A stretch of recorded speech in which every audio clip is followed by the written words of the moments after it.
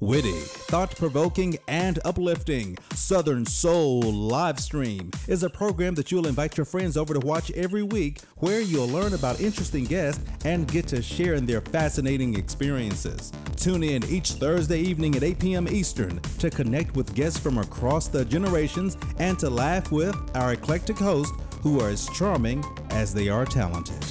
And now, ladies and gentlemen, here's our host, Calvin. Tonight, people, we have an awesome show. We have Miss Brooks Daniel, and I'm excited for her to be here tonight because we're getting ready to kick off a 5-part series. Anyone who's been here know that we love entrepreneurship. Oh my goodness, we love entrepreneurship. But, entrepreneurship can be a challenge. It's been said that after civil rights, we produced a whole generation of individuals who are dependent upon corporate. It has been stated that entrepreneurship is the path to creating financial stability, wealth, and security for the African American culture. Recently, African American women have been identified as the largest growing segment in the entrepreneurship, startup, small business category.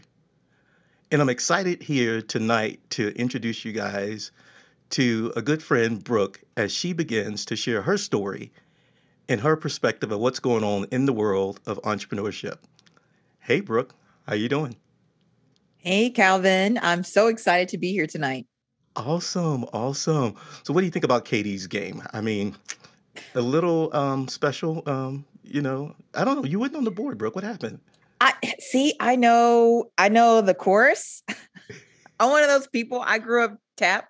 So I'm all about the music, the musicality of songs. And sometimes I'm not all into the lyrics. So I was with a couple of those, but not the fastest. Yes, there was definitely a few of them. You've done so much awesome work. You say it best. Tell us about you. Tell us about your origin story. We would love to hear about the work that you're most proud of. Absolutely. Absolutely. My career started actually at Winthrop University. So I'm originally from Rock Hill, South Carolina. I reside in Charlotte now. And originally I had a broadcast degree and wanted to be a reporter. Love writing, love storytelling. But my journey ended up taking me to Germany right after college. And I worked at BMW Financial Services on an SAP project. And it changed my life, changed my career, opened my eyes to enterprise technology. Came back to the US and went into the enterprise tech space and very quickly found a passion for startups. So spent 7 years at a company called Intap on their growth journey from 10 million in ARR to over 100 million in ARR. Advised a startup company called Ping from their seed round all the way through their Series A of 12 million. They just raised a 36 million Series B. And then now my career has taken me to Salesforce, where I worked on the enterprise sales team for 3 years. And now I'm in our venture capital unit at Salesforce Ventures, where we invest in startup companies and I get involved to help them grow their business faster.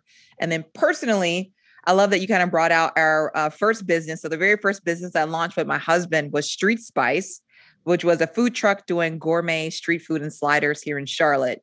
Since then, we just have a passion for entrepreneurship. We've done e-commerce businesses.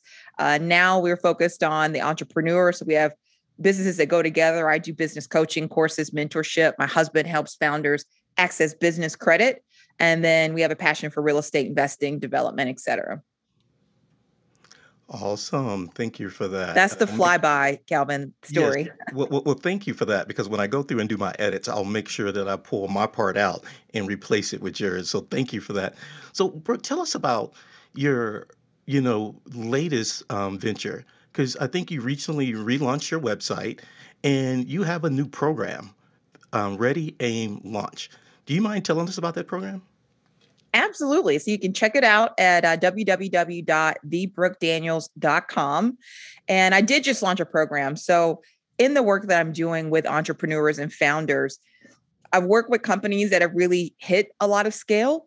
And I'm finding that no matter what the company is in terms of industry, size, the customer, and the audience, there are still specific business principles that carry through end to end for every business. And so what I'm focused on is how do I take all of these business principles I've learned working at some of the top companies like Salesforce, working with some of the highest growth startup companies, and bring that down to the everyday entrepreneur. And so the Ready, Aim, Launch course, we have the course and mentorship. I do some private VIP coaching as well, but it's all about helping entrepreneurs who have a great idea build a great business model around that idea. So we do everything from entrepreneurial mindset, how to understand the competitive landscape, but not just to research it, to use it to create an advantage for your company, all the way through the business modeling and financials, and through to a strong go-to-market and launch plan, which is so important because the majority of businesses fail, not because they don't have a great idea, not because they don't have a great product, but because they fail on go-to-market execution. Awesome. Thanks for sharing that, Brooke. I remember when I first observed you, we were at UNC giving feedback, coaching business students on launching their programs. And I remember as you were giving advice, I was like, she's pretty good. And it was something about your directness, the way you just kind of broke it down. And I remember the deer in the headlight stares from the students when they were like, I'm not ready. But I can tell that you were instantly creating value, right? So tell us about, your clients and some of the clients you work with. I mean, do they get deer in the headlight stare? Or, how do you help your clients? Do you mind giving us a, insight into what a typical engagement looks like for you? Absolutely. And I remember that too, Calvin. We had such a good time coaching together at UNC at Keenan Flagler. It was awesome. So I hope I see you again this fall whenever we kick back off again. But I think the deer in headlights stare is okay. And that's why I always share kind of me and my husband's experience with the food truck, because that was the very first business we launched. We didn't exactly know what we were doing, but trying to figure it out. And so I try to tell people who have those moments that it can feel overwhelming, but that's what I'm here for as a business coach, is to help you break it down into small bite-sized pieces to get through it. A lot of entrepreneurs, I think, focus on the idea and the product, but not necessarily the business strategy, or they get overwhelmed with the numbers. And that's really the meat and potatoes of what it is we do. And so I'll tell you, recently this week, I've met with 2 different entrepreneurs who want to get ready to go raise funding. And they're coming to me asking me specifically for support with their pitch. And I really had to break it down that the pitch itself becomes easy when you have your business strategy in place, right? Pitches go wrong because you can't defend things. People dig into your numbers and we go 2 layers deep and there's no substance there. And so a lot of the work I do with my founders, everybody wants to think about the pitch. We all want a great pitch. We watch Shark Tank, right? I know we're going to hear some pitches later. The pitch is so important. But what makes the pitch great? It's the business strategy behind the pitch, right? It's how you've built out your model, how you're thinking about go to market, how you get people excited about the opportunity. And so actually a lot of work that I do with my founders and entrepreneurs is get them to take a step back from the pitch and to deep dive deeper into their strategy so they can then be prepared to have a strong pitch, if that makes sense. You know, I love that you do that because, honestly, I don't have the patience to do it, right? I'll look at a pitch and I'll look at, a business model and I'll just like, But I just think it's awesome that someone like you exists to kind of help that because I don't know, you have such awesome experience. And I really want to talk about that experience because what you do in your coaching is a part of your story. But one thing I've seen, as I begin to prepare for tonight, is all of the work you've done and the things that you've been doing in the community. So as we be getting ready to talk about, venture capital and angel investing, to me, I think that's part of the exciting part that is kind of giving you additional skills to kind of help your entrepreneurs. But I don't know, that's my observation. Absolutely. I think they go hand in hand. If you've ever have you heard the phrase that business is the greatest vehicle for change? Are you familiar with that? Oh, I hadn't heard that one. I like it though. That's been our motto at Salesforce. That's one of the reasons why I love Salesforce as a company, but I bring that over to all the work that we do as well. But it's this notion that business can be the way that we make impact, not just in our personal lives, but in the lives of our community, the people we care about. And I just embrace that. Me and my husband embrace that through and through. So there's nothing more rewarding than the work we do, even with coaching entrepreneurs, but also in the community. And so I'm super involved in DEI, diversity, equity, and inclusion work. I sit on the steering committee for Black VC. If anyone's familiar with that group, they have a mission around getting more representation for people of color in venture capital, but we also focus on bridging that funding gap. And then beyond that, I've done a lot of DEI work on helping more people get into tech careers. Now I'm kind of focusing some of that work on helping founders of color get the information and resources they need to be successful. Yeah, and that's definitely awesome work. I want to give people the backdrop real quick of this world that you're stepping into. Um, it has been stated, as I said earlier, that recently African American women have been considered the largest segment of growing in small business and entrepreneurship. And often on the show, we end up encountering tons of women entrepreneurs. And I've just kind of got excited because I'm like, based on what you're saying, it's an avenue for change, right? And, I recently was in a talk and we just kind of talked about these pioneers, these founders who are creating these businesses are also creating a certain type of change in their community. But let me read a statement. There have been many reasons why Black and minority ethnic women have not been able to access to angel investors, such as lack of access of capital, limited networks, or lack of role models and mentor within the industry. One of the statements that has been said to truly invest in inclusive innovation, we need to be intentional in creating community opportunities for funding and resources, and opportunities to build generational wealth for these underrepresented founders and investors. But before we get into the complicated, I just want to kind of start over from the basic venture capital. Brooke, let's just get started from the beginning. Some of these terms, it's a complicated topic, but we're going to break it down. Let's just start with the basic. What is venture capital? Absolutely. So I'll take it one step further than that in terms of breaking it down, Calvin, which is the fact that every business needs money to get started. Let's just call it what it is. Doesn't matter how big or small you are. You need money to run a business. You need money to scale. You need money to grow. You need money to put in products. And so one of the biggest hurdles I see in our community is that we feel like it has to be our personal cash to be able to have the money we need to start a business, which is just not true. That's not how the big companies do it, right? And they use these different vehicles to be able to get access to capital. And there's different ways to do it, but we'll talk about venture capital first, maybe Calvin, and can dive into some other ways for founders to get capital. But venture capital is for companies that are extremely, extremely high growth, who are willing to take on money and give away a part of pretty much equity in their company for the cost of that money. Usually venture capital is raised in different rounds, and each round has a set of criteria that investors look for to invest in that round. And so it starts usually at a pre-seed seed round, friends and family, where you're maybe getting that initial set of funding in place to be able to prove out your concept. Once you've got product market fit, you usually go to kind of a Series A round where you're now ready to grow, scale, take on customers. And it kind of continues as you hit each milestone and grow the business. You're able to raise a lot of money, millions and millions of dollars, but at the cost of ownership in your company. And so for a lot of founders, by the time they get to a Series DE round and they're about to exit, whether that's IPO or the company getting acquired, they've diluted their value. You may only own at that point, under 15 or 20%, sometimes even under 10% as an owner. But the trade-off for VC money is that because you've been able to grow so fast with these cash infusions, you've created a bigger business where now you maybe only have 5 or 10% left, but that piece is still going to be bigger than the piece you may have had you done the funding yourself, if that makes sense. Awesome. Thank you for breaking it down. And that's one of the things I love we do here at Southern Soul, right? We don't get too complicated and we just kind of break it down for the people. So I like the way you described that, Brooke. Every business needs money.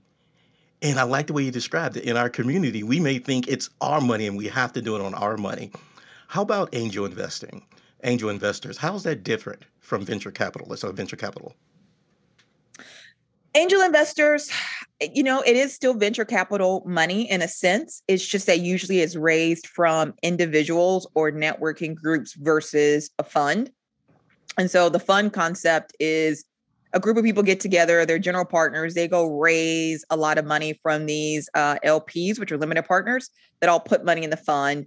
And then the partners decide where to put that money in terms of startup companies for a return. Whereas angel investing is more so actual individual angels using their personal money.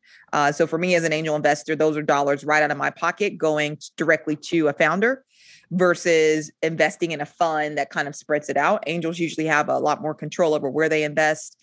A lot of times it's also people who just have a passion for entrepreneurship. So on the angel side, you'll find friendlier terms, and angels are usually involved a lot earlier. And there's some different angel groups out there. I'm involved with an angel group called Cap Table Coalition, which I love. It's all about Black and Latinx investors, angel investors taking up space on cap tables.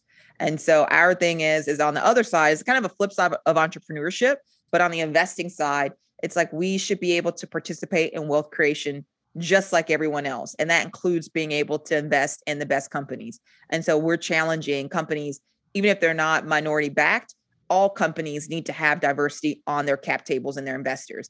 And so we are really pushing a narrative to get people to carve out 10% of their rounds for Black and Latinx investors. And then our group works to fill that round. Awesome. I love that group and I love the excitement of it. I love the part where you say carving out that 10%, right? These big organizations that not even thinking about certain organizations or communities, it's great to have an organization such as, what's the name of that organization again? Cap Table Coalition. Cap Table Coalition, because you guys do so much. And do you mind just telling us a little bit more about that? Because I know you guys are a group and you advocate for that 10%, but tell us more about why y'all exist and, what's the sole purpose of it? So same thing when you look at, anywhere, whether it's tech, VC, entrepreneurship, when it comes to representation is woefully behind. And what we found was when you think about VC, I know we're going to talk a little bit later about how we overcome some of the challenges that entrepreneurs face, but there's also challenges to even be a minority and be in venture capital or be an angel investor and get access to deals. And Cap Table Coalition tries to break that down, not just by taking up space on cap tables, but also by lowering the barriers to entry to invest as an angel investor. So we know that because we don't have as much generational wealth in our communities, it can be tough for somebody to invest $50,000, right? To write a $50,000 check or a $100,000 check. Historically, you had to be writing checks at that size to be able to be an angel investor. And so for Cap Table Coalition, sometimes the minimums are literally as low as $1,000, $2,500. You get to pick where you write your checks. So it's completely up to you. There's no pressure. We just bring deals. We bring the information. You get to sign up. And then we're also giving people that experience they need to then become full-fledged investors by getting some deal flow. For me also, I sit on the investment committee. So for people in our community that want to raise a fund someday, they're on the investment committee as well, where they're getting that experience to run deals alongside the founder. So it's a great organization. We're making money. We're investing in top startups and getting looks at amazing deals, but we're also doing it in a way where people can participate with lower minimum thresholds and the goal of really getting people experience here on the deal side to then take that on if they want to go into VC full-time or raise a fund. Yeah, thank you for that. Because when I hear about that group, I just get really excited because there's so much awesome work being done. And like you said, even by participating on the community, you get other opportunities or, work that's been done. We've kind of talked about this, but, I kind of want to revisit a little bit the challenges that we see in the VC industry, the barriers to capital or, overall the VC industry. You know, I guess a lot of people, they hear VC and they get excited. I remember when we sat down, you really kind of helped me understand that not every company should be seeking, venture capital money. And it just really it humbled me a little bit, but it really gave me pause. I was like, you know what? That makes sense. Can you kind of just give us some insight into this VC industry, what it looked like traditionally? What are some trends that are happening? And like you said before, why it's not a fit for all companies? Absolutely. Absolutely. So when you think about this is actually the very, very first module that I cover in the Ready Aim Launch program is really a level set about what's important to you as a founder and an entrepreneur. And so Calvin, I shared with you with our food truck that me and my husband had together. It was successful, top 10 food truck. We were expanding. We're about to move into a brick and mortar, but we weren't happy with the lifestyle. It was nights and weekends, it was summers. We had to vacation in the winter. Turnover in hospitality was tough. And so even though we had a business that was successful and making money, we didn't love the lifestyle. And so for us, we decided to pivot and go on to something else. We sold the truck, we moved on, we found a better fit. And so when you think about is venture capital for me, you really have to level set on your expectations for your business. Is it a lifestyle business that it wants? Is it something where I'm service driven, I'm trading my time for money? Do I want high growth managing a big company and big teams? And you really got to tune in on what it is that you want as an entrepreneur first, before you can build anything. Second, the thing to know about venture capital is it is extraordinarily high growth. I mean, in those early years, you're looking for 6x to 10x growth year over year. And so this is where we get in the weeds on the business model. You got to show me a business model where you can get 6x, right? 6x growth year over year over year for venture capital to be worth it. I work with people to help them figure out what that model is. If you can dream it, we can do it. But then once you see what it takes to do it, you'll be amazed. And I know we do this at UNC together, Calvin, but when we get in those numbers and it's like, man, I got to make 5 million a year. And we break that down to the quantities and your price point and what kind of team is it going to take to support 5 million a year? You go sell it, you got to support 5 million a year in customers. Like, what does that actually look like? And if we build that out and you're looking at it like, I do not want to manage this team, this seems like a lot, right? Venture capital money is probably not for you. If you can't get your model to work where you can grow 6x to 10x year over year in those early years, venture capital money is not for you. But if that excites you, if that kind of high growth excites you, if that vision of IPO exit and really having this company behind you gets you excited, then we can absolutely find the model to get you there. And then I tell people on the other side, if we can't find the model to get you there, then you don't have a sustainable business. But I would say, I don't know if that got to the heart of the question, Calvin, but Yes, it actually did. And I chuckled only because, as you mentioned numbers, it just kind of alluded me to my next question. But I chuckled because, is nothing worse than seeing some numbers thrown together, right? And you look at those numbers, and yet you're trying to take the founder, the presenter serious, but the numbers are like crazy. You're like, this doesn't make any sense, right? So let's talk about this. Let's say you're, an investor and you begin to look at um, some numbers. Let's say what, in your opinion, would be worst? Some crazy inflated numbers or a crazy financial numbers or crazy inflated marketing growth strategy. What would be like the biggest pet peeve or concern for you? ooh, that's a good question. I would say a little bit of both. They have to match. That's the thing. It's not one or the other. Like you can have, so one, if you think about, people talk about the TAM, which is the total addressable market. When you talk about the art of possible, you want a big TAM first. No one's going to get excited about business if you're saying the total possibility of this market is 10 million. It's like, right? That's not a VC backable business. You got to make that total market bigger. So on the TAM, you can definitely build a big market. But when you get down your actual projections, this is what I tell people. They just have to match. You can't tell me that you're going to do 10 million year one and then show me a go-to-market plan that only shows 500,000 in revenue. Does that make sense? They have to match. So whatever numbers you want to project, you need to project them in a way that you can show a supporting plan to get there. And when you're early, you have to have enough focus to get product market fit. We talk so much about product market fit. Sometimes it feels like, oh, I've sold 2 customers, that's product market fit. Not all the time if they're in different spaces. Do you know what I mean? So if I've sold 1 enterprise customer and 1 small business customer, and they both are great, I think I've got product market fit. I'm ready to go raise and scale. That's actually not true, right? We're looking for multiple customers. We're looking for understanding what value it is you're providing. You've gotten some feedback on pricing. And when you get ready to kind of raise and scale, you want to have a very specific strategy on how you're going to capture a specific share of the market before you expand into a bunch of different markets, if that makes sense. So I'm just going to throw out something random. Let's say I'm selling, I don't know, hair oil, a hair product. And I'm like, oh yeah, I'm going to sell hair oil and I'm selling actual hair and I'm doing like all of these secondary products. And I'm about to go crush it. We would actually say, show me you can crush it on 1 or 2 products first and quickly capture that market share before you tell me that you're going to go do all these different things, because each thing that you do, guess what? It requires money for those products, right? It requires marketing specifically for those different product lines. It requires, in some cases, those are different customer segments. You have different sales teams or different tactics to get to each audience. You're going to be spread way too thin, too fast early. And so we really try to get people to focus in on that product market fit to get ready to scale.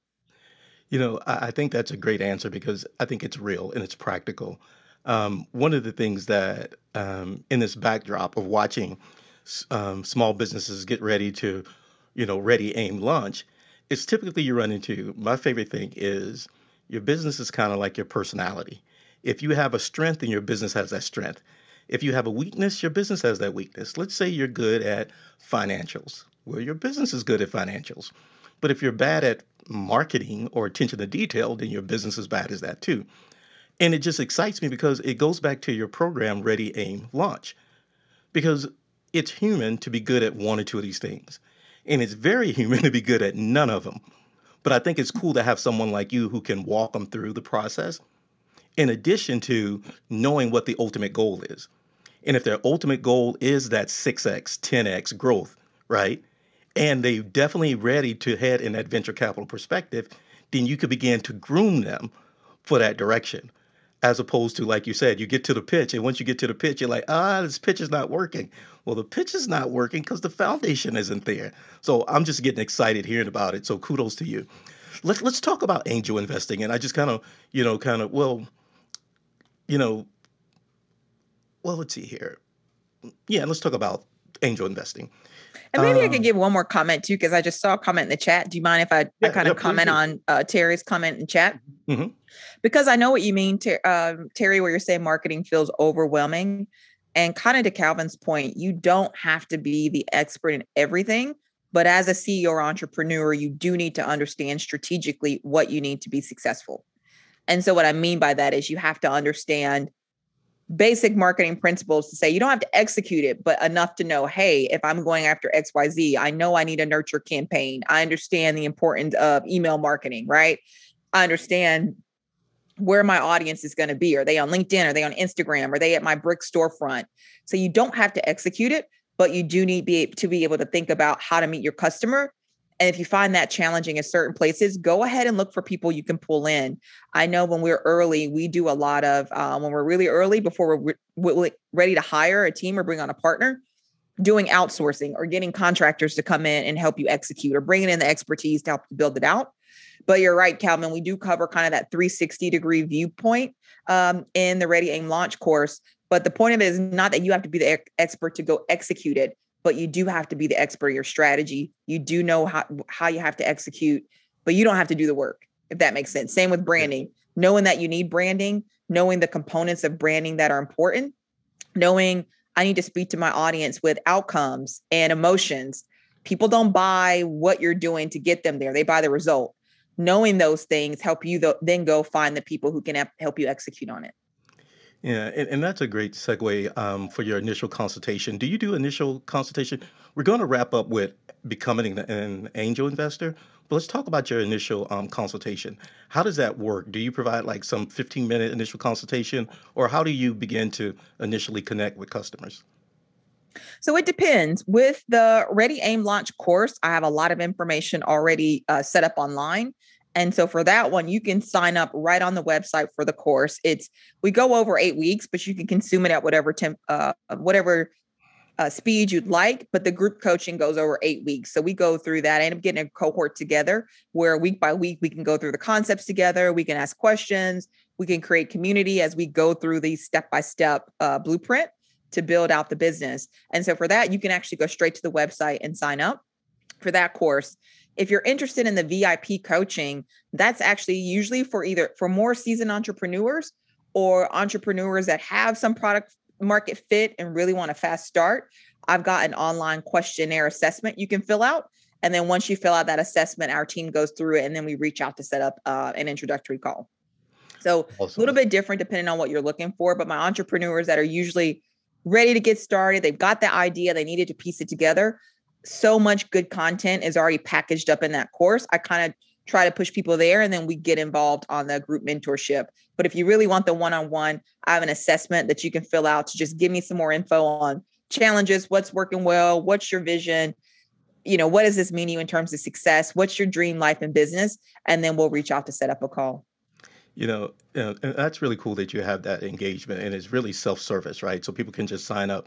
If you guys have picked up, I'm really kind of proud of Brooke because she's doing the exciting part of the work that I know that I don't have passion for. If you guys know me, I'm more on the marketing side, more on the community building side, the connecting side.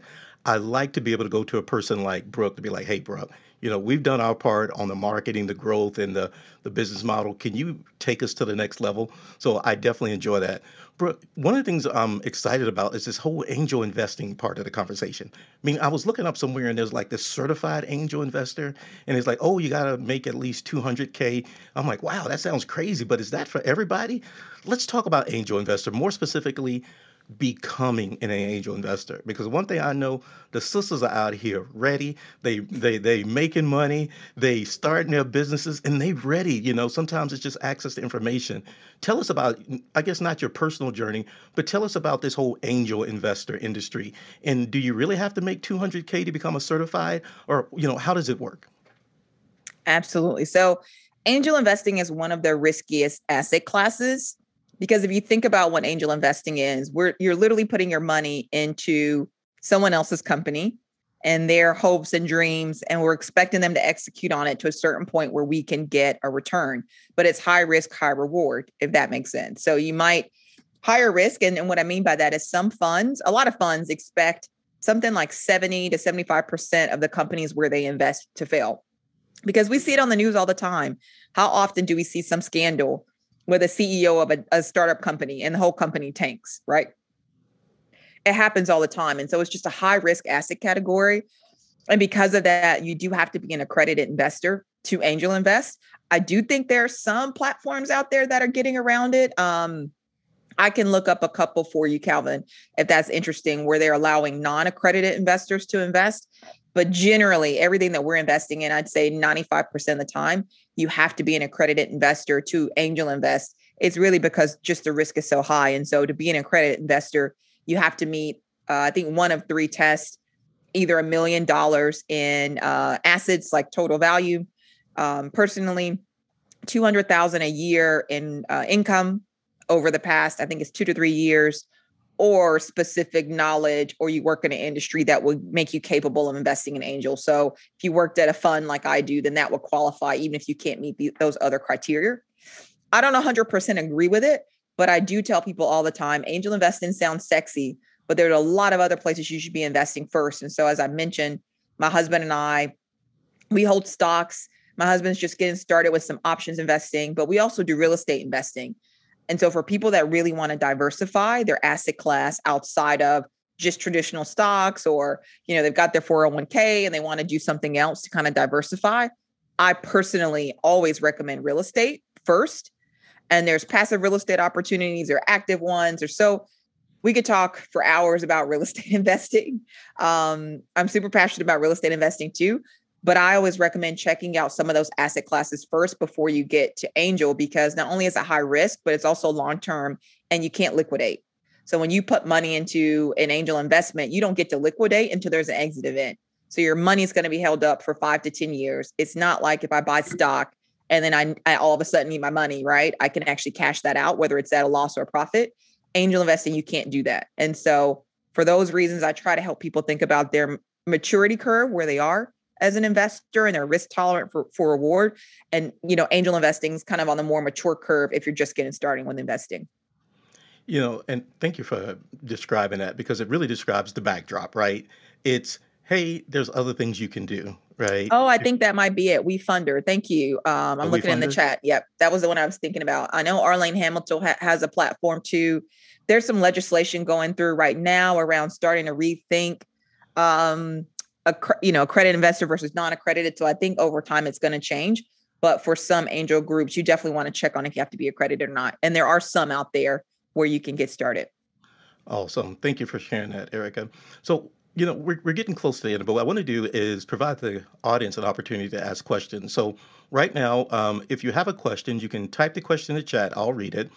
Or you can raise your hand and we'll unmute you and we'll give you a chance to ask your question. So we're going to take two to 5 questions, 5 max.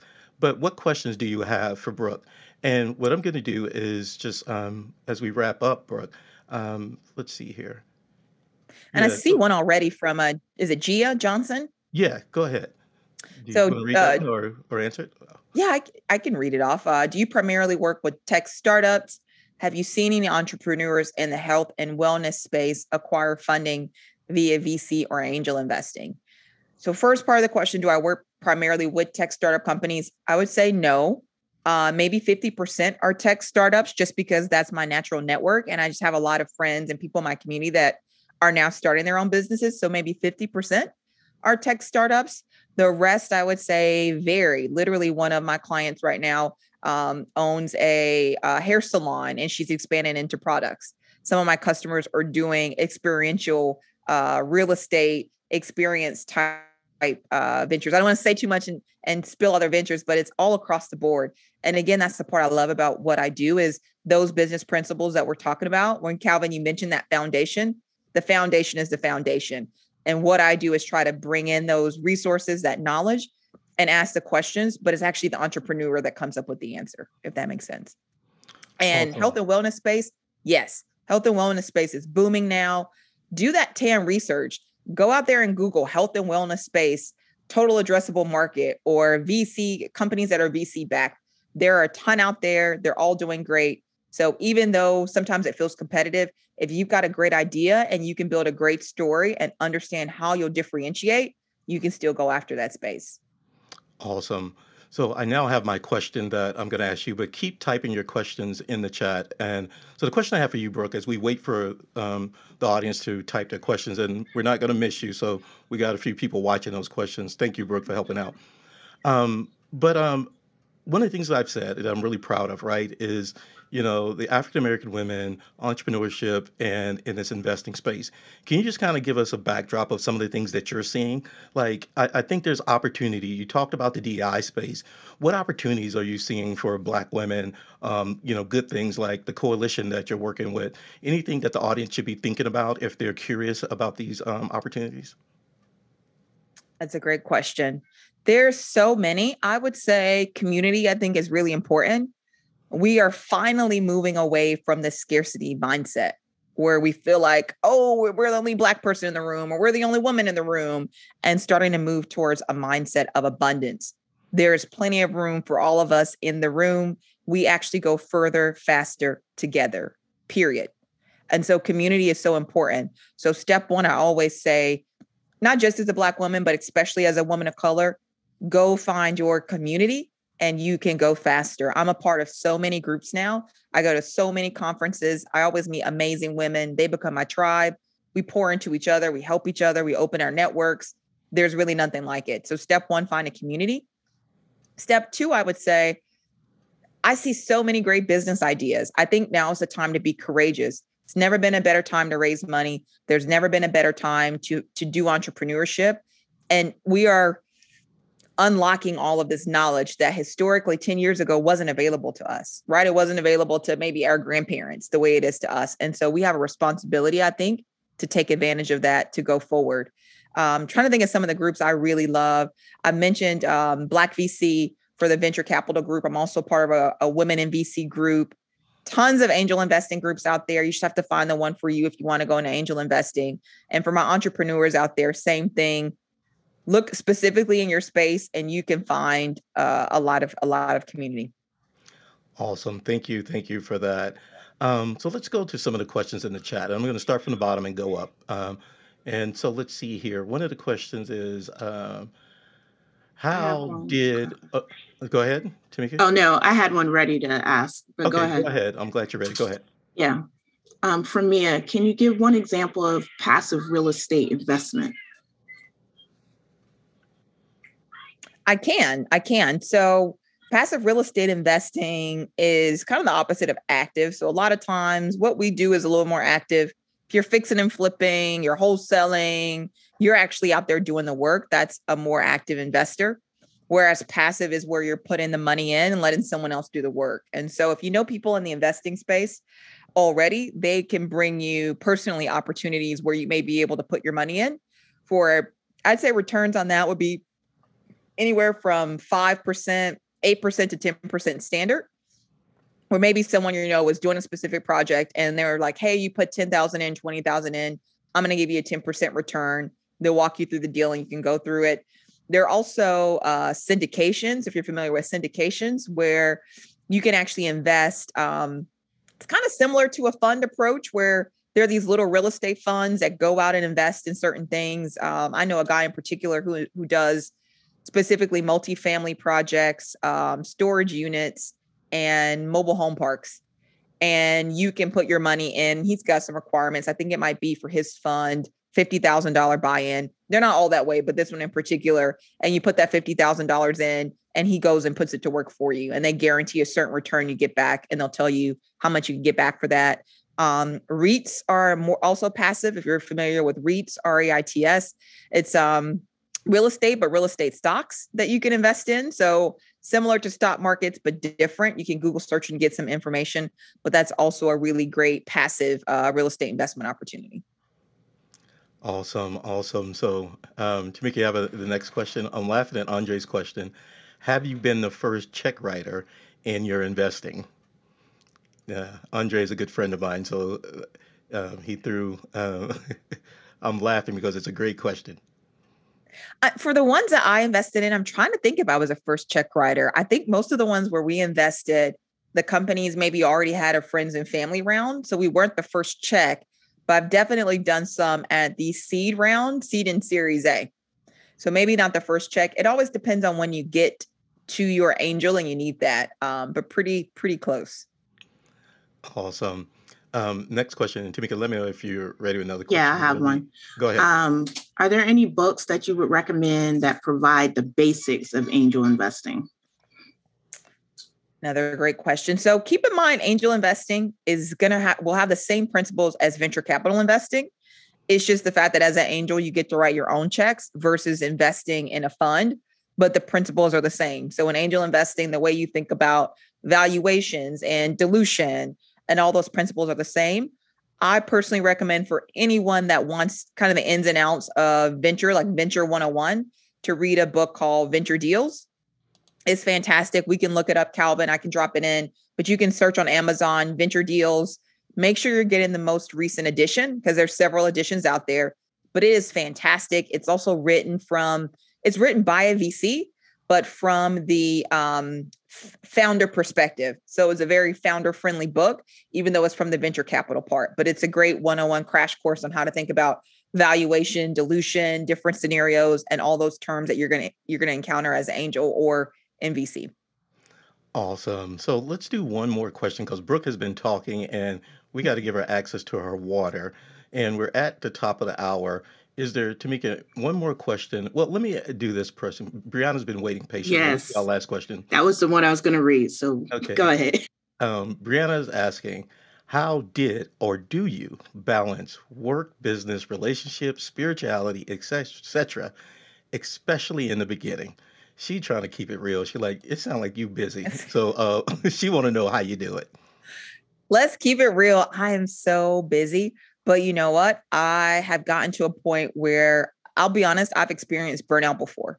So pre-COVID 2019, I was on the road 70% of the time, traveling every week, in and out of town, in the bed at midnight, up at 6 a.m., pounding coffee, getting on the plane, it's just this crazy fast lifestyle where I didn't even realize how tired or exhausted I was until I paused to stop. And I was like, never again, I'm not going back there. And so for me, I really embraced meditation. Right. This was right before COVID, but definitely through COVID, where I started paying more attention to my body and what I need to be successful. We as entrepreneurs, especially, but I would say this goes for anyone, we can't show up as our best self when we have a half filled cup. If I'm exhausted when I come to work, you're not getting the best version of Brooke. If you're noticing that all day you're triggered, right? Every comment's just setting you off. Somebody sends an email and you're like, I'm going to let them have it, right? You're not in a good, healthy place where you can react to that. And so for me, I try to emphasize what makes me feel good every day. That's actually something that I'm bringing to the entrepreneurs I work with. I'm actually in the process of getting meditation certified right now. I'm a big fan of Deepak Chopra's products and services, which are all around balancing mind, body, and spirit. But step one, I say, figure out what makes you feel good and healthy every day. For me, it's meditation, big on spirituality. So having time to pray in the morning, get my mind right, get some walks in. I need nature. And then in that way, I am prepared for the day. You think about resilience. Resilience isn't something that you turn on and off. It's a muscle, right? It's something you have to build.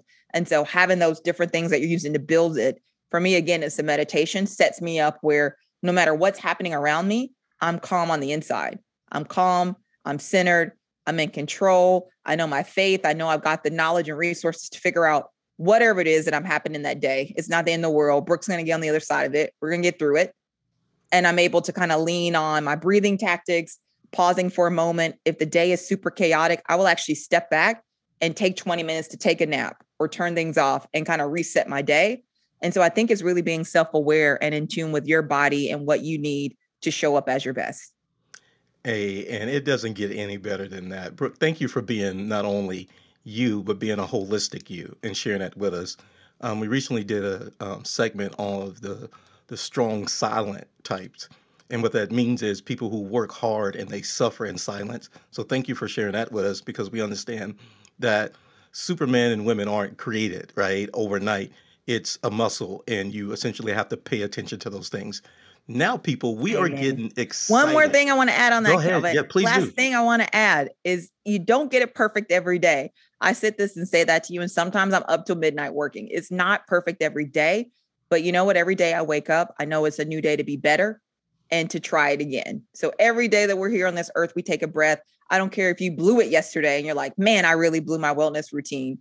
The next day you wake up, we have another chance. So I just want to put that out there. Don't beat yourself up if it doesn't happen for you every day, but just keep in mind, that's how you have to approach entrepreneurship and everything. How can I learn? What mistakes did I make? But today is a new day for me to be better. That's it, Calvin. Yes, yes. I didn't realize that you had another passion there. We would have talked about that. We gonna have to do entrepreneur church. Yes, Let's church do for the it. entrepreneurs. Yes, yes, yes. So now, people, we're gonna have some fun. We have some awesome entrepreneurs lined up. Brooke is actually going to switch hats, and what she's going to do is step back and she's going to listen to some pitches. She's going to listen to some pitches from some entrepreneurs who have been doing this for a while. And essentially, Erica, we're going to spotlight you if your camera comes on. And what we're going to do is we're going to start with Jean while we wait for Erica's camera. And Jean, I just want to say, wow, what do you think about Brooke's presentation? That was some great information. It was very helpful, very insightful.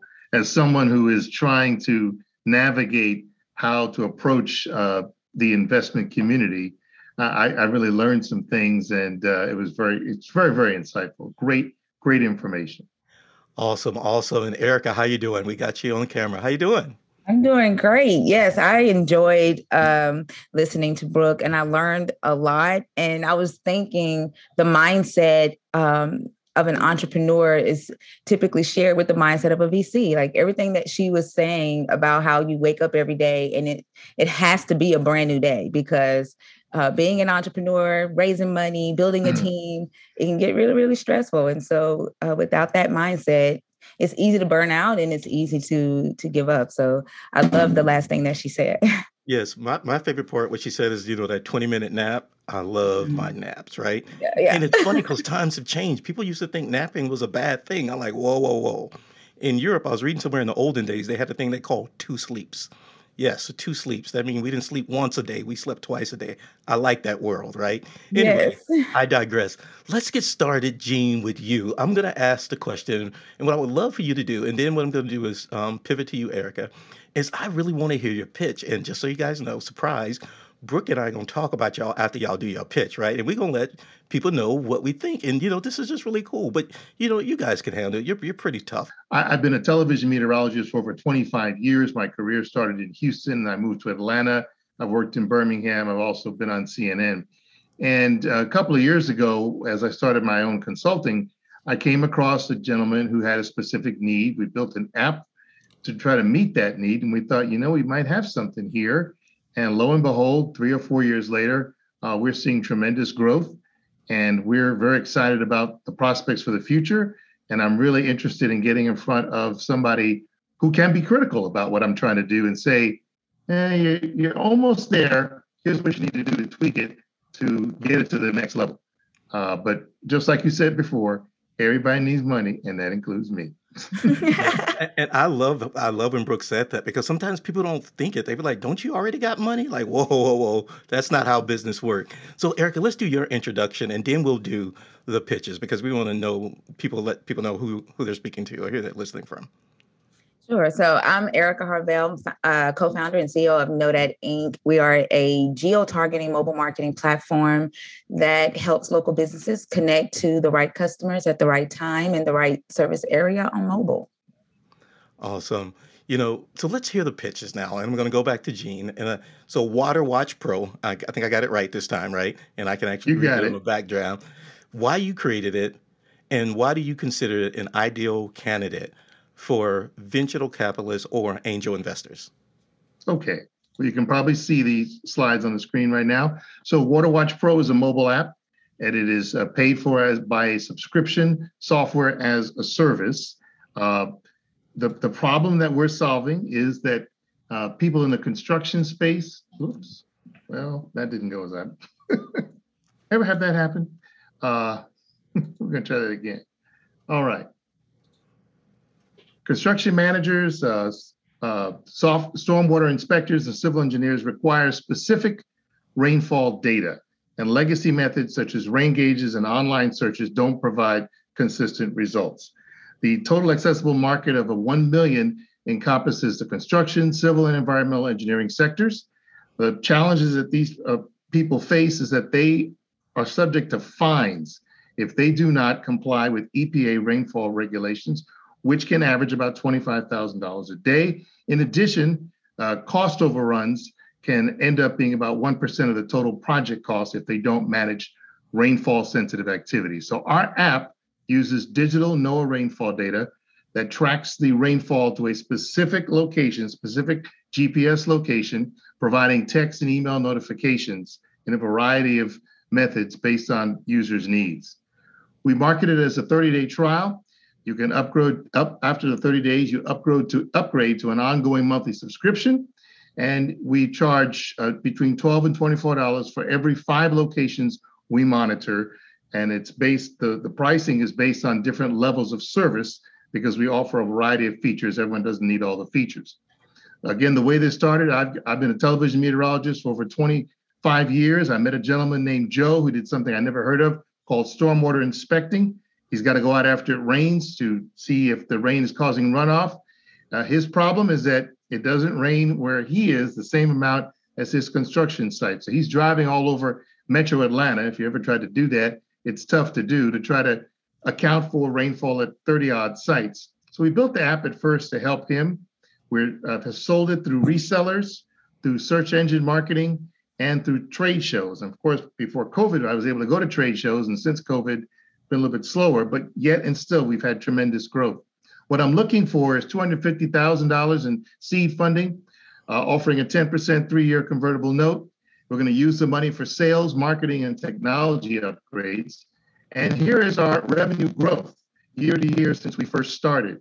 And you'll notice 2022, we're already at where we ended up at the end of 2021. So we are seeing tremendous growth, and we expect that to continue. What we are assuming with that growth, if we get the funding, is to have 2 new clients per day with a 5% dropout rate. So again, that's me. I'm Gene Norman. My app, WaterWatch Pro, is a software as a service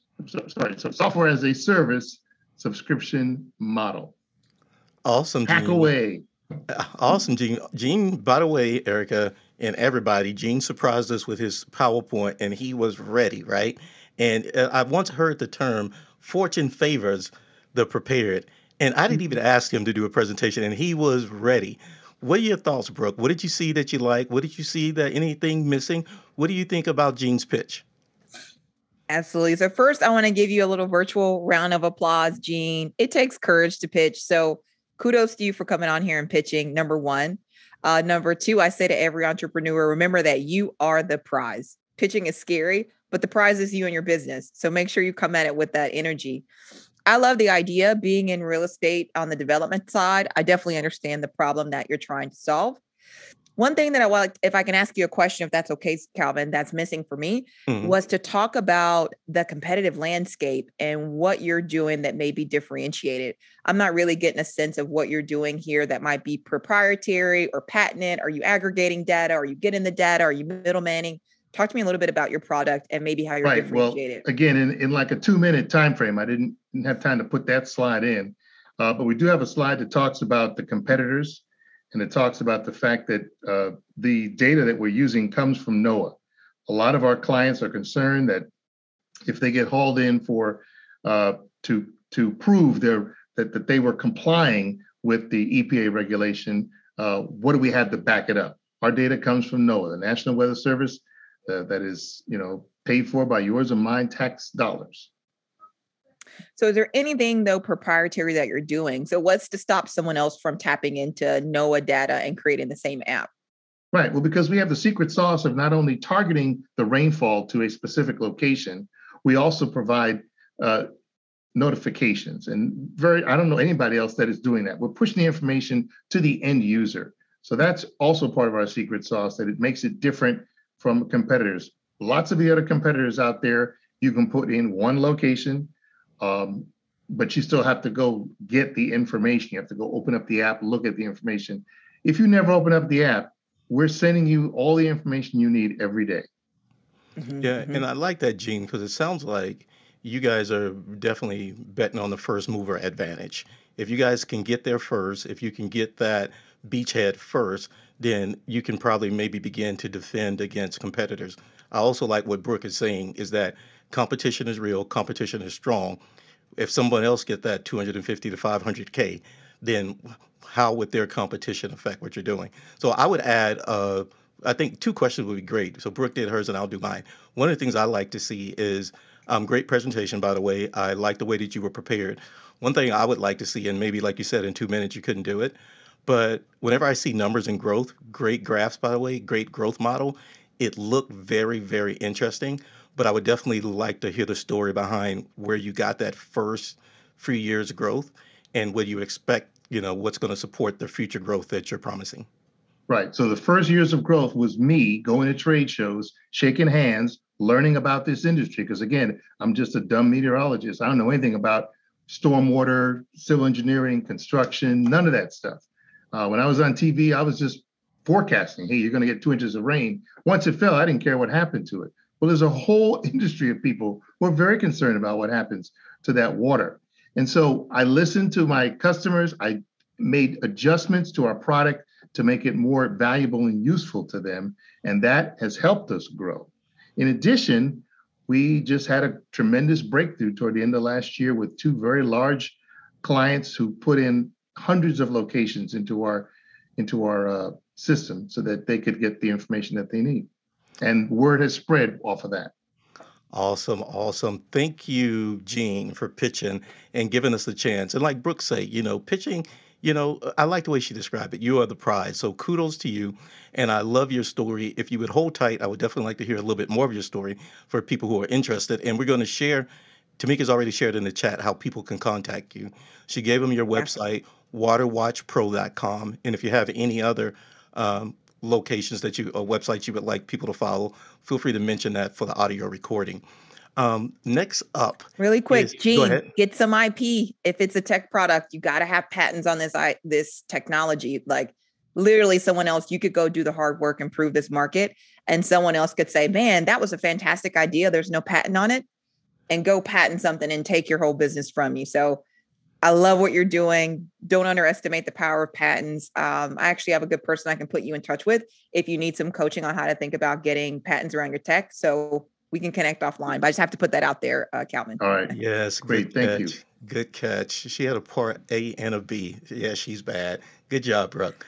Next up is Erica. Erica, you have to go behind Gene, who had his PowerPoint ready.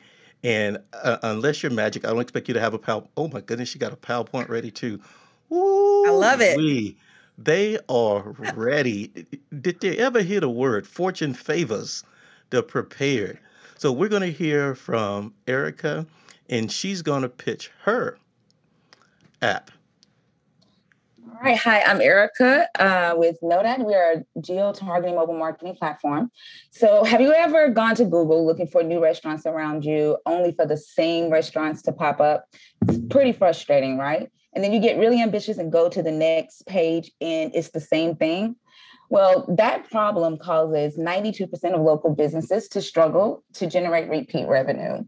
And Nodat decided to do something about that by delivering highly personalized, relevant local information through geo-targeted push notifications, text message marketing, and hot offers that are segmented to customers' businesses want to target in a specific geographical area.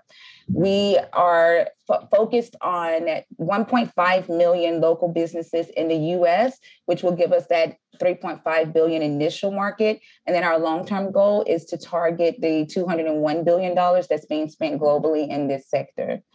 Our team is really efficient. I have over a decade of experience in high-scale customer loyalty with AT&T and American Express Plenty. And our CTO, Ryan, has over 15 years experience as a lead software developer.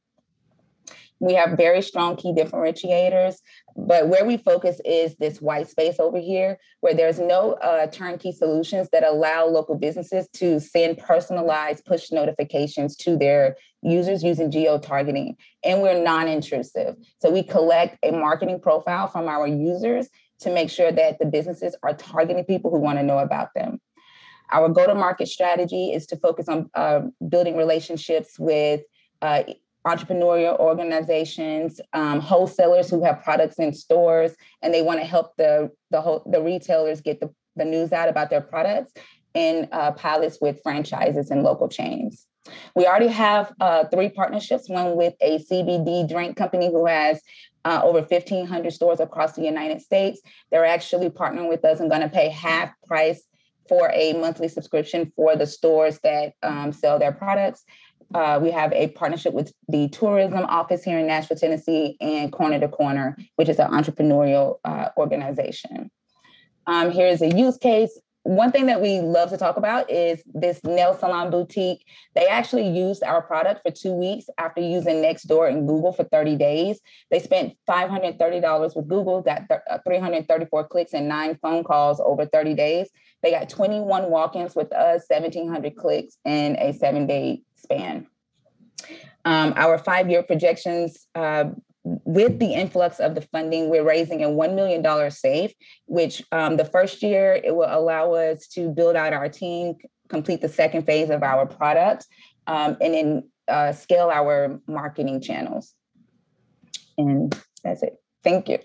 Awesome. She is ready. Erica, you bad girl, you bad. Kudos to you.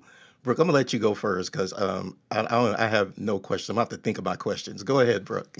Absolutely. So very nicely done, Erica. Kudos to you again. I'm cheering over here. I love the presentation, and I would say a nice job of showing up well. I feel like a lot of time is spent making sure we're covering the right points in a pitch. And I really like the flow of your story. You gave me a really clear TAM. You gave me a competitive marketplace. You showed me your traction, how you're thinking about growth. All of that was really great. So I think you nailed the components that people want to see in a pitch. 2 minutes is hard. I have questions about every slide that you went through. Yeah. Quite honestly, I'd say the one that comes to mind to me the most is that what you're doing is kind of a 2-sided marketplace, right? Mm-hmm. So you've got to have the clients on one side who want to market with you, but you've also got to have the registered users to be able to push their marketing to. And so talk to me a little bit on how you're thinking about building those marketplaces, because one can't exist without the other.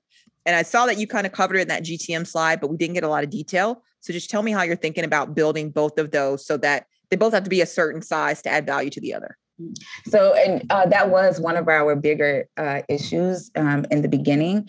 But what we've done now, because we have the text message marketing, we market that to the businesses because the users don't have to have the app for the businesses to text their customers. So selling the text message service to them and then sending out a link on their first text to ask their users to download the app. And then we've also built in value on the user side to where even if there were no businesses paying us, the user still gets notified of new businesses that they've told no that they want to know about. So like if somebody builds a marketing profile and says, hey, I want to know about Black nail salons around me, as they're driving around, they'll get a notification regardless if that nail salon is on the app or not, to notify them. Okay. So how are you getting your users, and how are you getting users on the actual app platform? So is that something where your business client already has their email marketing list, where you're then taking those users and kind of putting them into a tech subscription where you can, I'm trying to understand how you actually get, that interaction with the end user to begin with. Like, how do they know about you? How do they get signed up? How do they get the app? So right now it's advertising in Google Play, influencers, word of mouth. I do a lot of events around town. So it's a little bit of both. And we just built in that network effect where we're working with the businesses and saying, hey, get your customers to also download it. So just building in that network effect. Nice. And how, I'm just curious, not necessarily about your pitch, but how are you finding the raise process? Are you already out there raising? Are you feeling supported with getting in front of VCs? What's that process been like so far? It is very difficult. So we're raising right now on WeFunder. Okay. We're, I have to say the disclosure, testing out the waters on WeFunder. So far, we've raised about 20,000 from our personal network. But, with those type of platforms, they don't push you out to other investors until you get to like 50,000. And so just, working with the WeFunder team to try to squeeze that other 30,000 out of my my network so that it can open up. But we are reaching out to angel investors in the West Coast. Like, I am in Nashville. And so at first it was really difficult because Nashville is straight health tech and music tech. But after COVID, what we realized is, it's easier to connect with investors through Zoom. And so we do have a lot of interest, a lot of commitments that say, hey, when you raise a large amount, because we're only raising $1 million, and the funds that have reached out to us want to do $1 million, but they want to do it in large when we get to a larger raise. So, got it. Definitely understand. They want to do more at like your Series A once you get to that next point. That makes sense. Thank you. Awesome questions, Brooke. A couple questions for me, Erica. I downloaded your app and I happened to I saw a couple things, right? The technology in me, I saw, a little slowness, on the website. So I was a little concerned about that when it comes to scale. In addition, I saw that, of course, you're located in Nashville, and I didn't see, of course, in Atlanta model and things like that.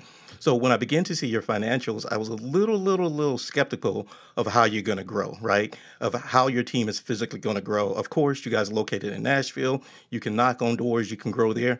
But what's your plan on essentially supporting your growth? One thing about the pitch is I saw the numbers, but it was hard for me to digest what that growth looked like over the next few years. So some bar graphs like Gene had could be helpful so we can visualize it within that, few seconds. But I'm very, concerned about growth and how you're going to get there based on seeing a little slowness on your app, in addition to seeing that you're beachhead or you're set up in Nashville. So that's another reason why we're raising, right? So to build the team to help us do that. Today, we closed a partnership with a development center in Atlanta so that they can onboard their businesses in there. And so initially, we thought that we had to go region by region, right? And so we only focused on Nashville to get product market fit. And we, just recently reached product market fit. And so building in raising the money, we'll be able to hire biz dev associates who can take on certain regions and begin to build up those areas for the B2B side. With the B2C side, influencers, like we have commitments with NFL players and NBA players who will help us, get those the user acquisition for the B2C side. So we don't think that it'll, be a lot of work to get the downloads. It's just moving into other markets, and which is why we're raising. So like we're in Nashville even growing pretty quickly. And so I need to hire in Nashville. So we've already interviewed the biz dev people. We just need the funding to bring them on. Awesome. Great response. And, in identifying that as a weakness and really kind of speaking to it like, hey, we're raising money and this is why, and this is how we, it just kind of shows that foresight, but great job. Wow. OMG. Brooke, what do you think? They ready? I love it. Same thing, Eric. I love what you're doing. If you want to collect online and I can help get you introduced to anyone, let me know. But would love to connect and see how I can support. Thank you so much. I appreciate that. Awesome, awesome. Now, what I want to do, Brooke, thank you for being here. I know at the top of the hour, you didn't expect to hang out much longer, so thank you for doing that. Is there anything, feel free to hang out. I'm going to give the audience a chance to ask Jean and Erica some questions, but Brooke, anything else before we transition from you to the audience? Last words, you can do it. Entrepreneurship is great. Get support where you need it, but believe in yourself. Awesome, awesome.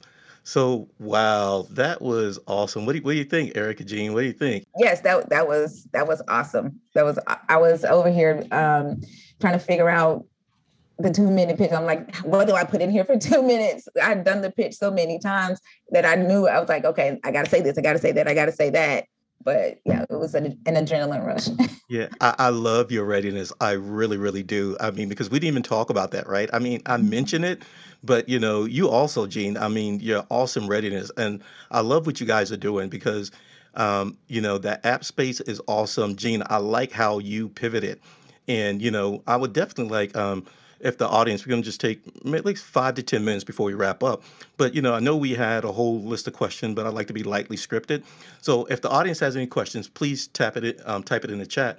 But Gene, one thing I would love for you to share is a part of your story, and Erica, I'll get a part of your story, is Gene, I love the story of your career and how when your career took a turn, you pivoted.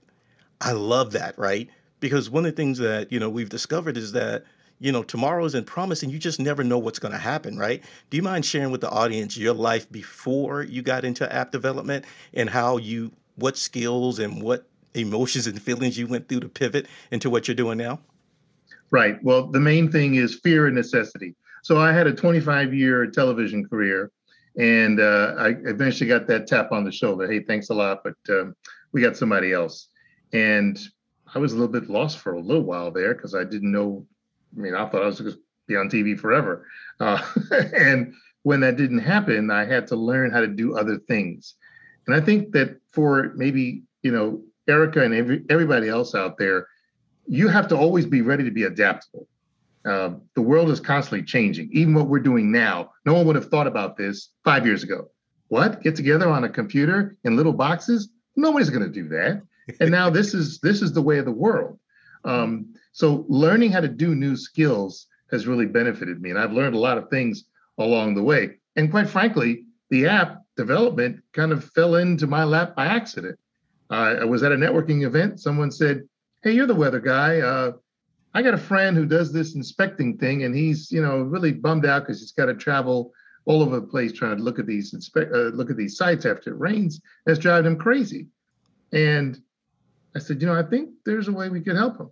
Now, I didn't know it was going to work. No one knew it was going to work. I mean, that's the other thing. You don't know it's going to work, but you've got to at least get out there and make some effort. We had a good idea. He's not the only inspector in the world. So I thought, well, maybe if it's going to help him, it's going to help other people. And I think a lot of entrepreneurs must have that same idea.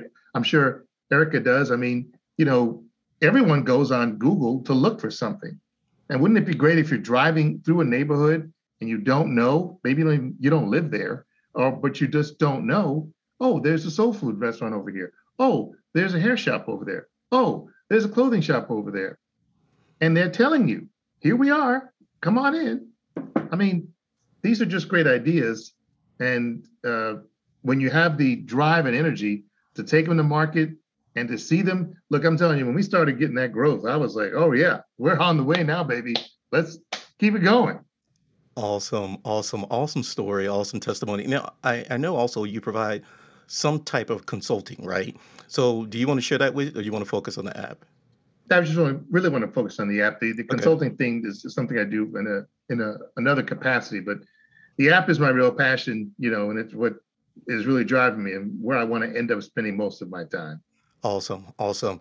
Next up, Erica, if you could take us home. Erica, tell us about your story, that origin story of how you got into app development, because I happen to know that you also didn't, you weren't born there. How did you get there? Man, so my journey started from my kids. My son came running to me mad because I didn't take him to a water park that opened in our area. And it was simply because I didn't know about it. And he found out about it on the last day of summer because his friends were teasing him on Snapchat with videos and making fun of him because it was too late for him to go. And he ran in my room and he said, "Mama, did you know there was a new water park here?" And I said, "No, I didn't know that." And I called around and asked, family and friends, had they heard about it? And only one person did. And it really irritated me because I kept thinking to myself, how in the world did I go all summer and not hear about this $3 a day water park? Like, that makes no sense. And I just mentioned to my son that somebody needed to build an app that rewarded locals for sharing what they know and call it Know That. And he said, "Why don't you do it, Mama?" And at that time, I didn't know about too many Black people in tech, let alone Black women. And I, just thought to myself, why not me? And I was at AT&T in loyalty and retention at that time. And I just started researching and hired developers out of India. Before we launched, I traveled to India and worked with the team there. And we launched from India. And it just went from there. Awesome. Kudos to you, right? Because, that's just an awesome story. And I heard a quote, and I'll end here. In our generation, we've seen a whole generation of people become involved and intertwined, almost dependent upon corporate America or jobs. Some say that the jobs as we see it today will disappear. The world will evolve. Entrepreneurship is the future. I like how Brooke described it, that where entrepreneurship in business is a great avenue for change. And I see both of you guys are working and you're creating that change. And I love this excitement because it's scary.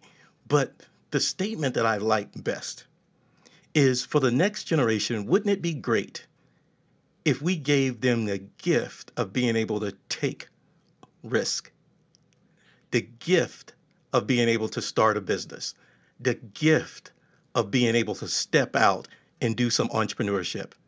Just a little risk, right?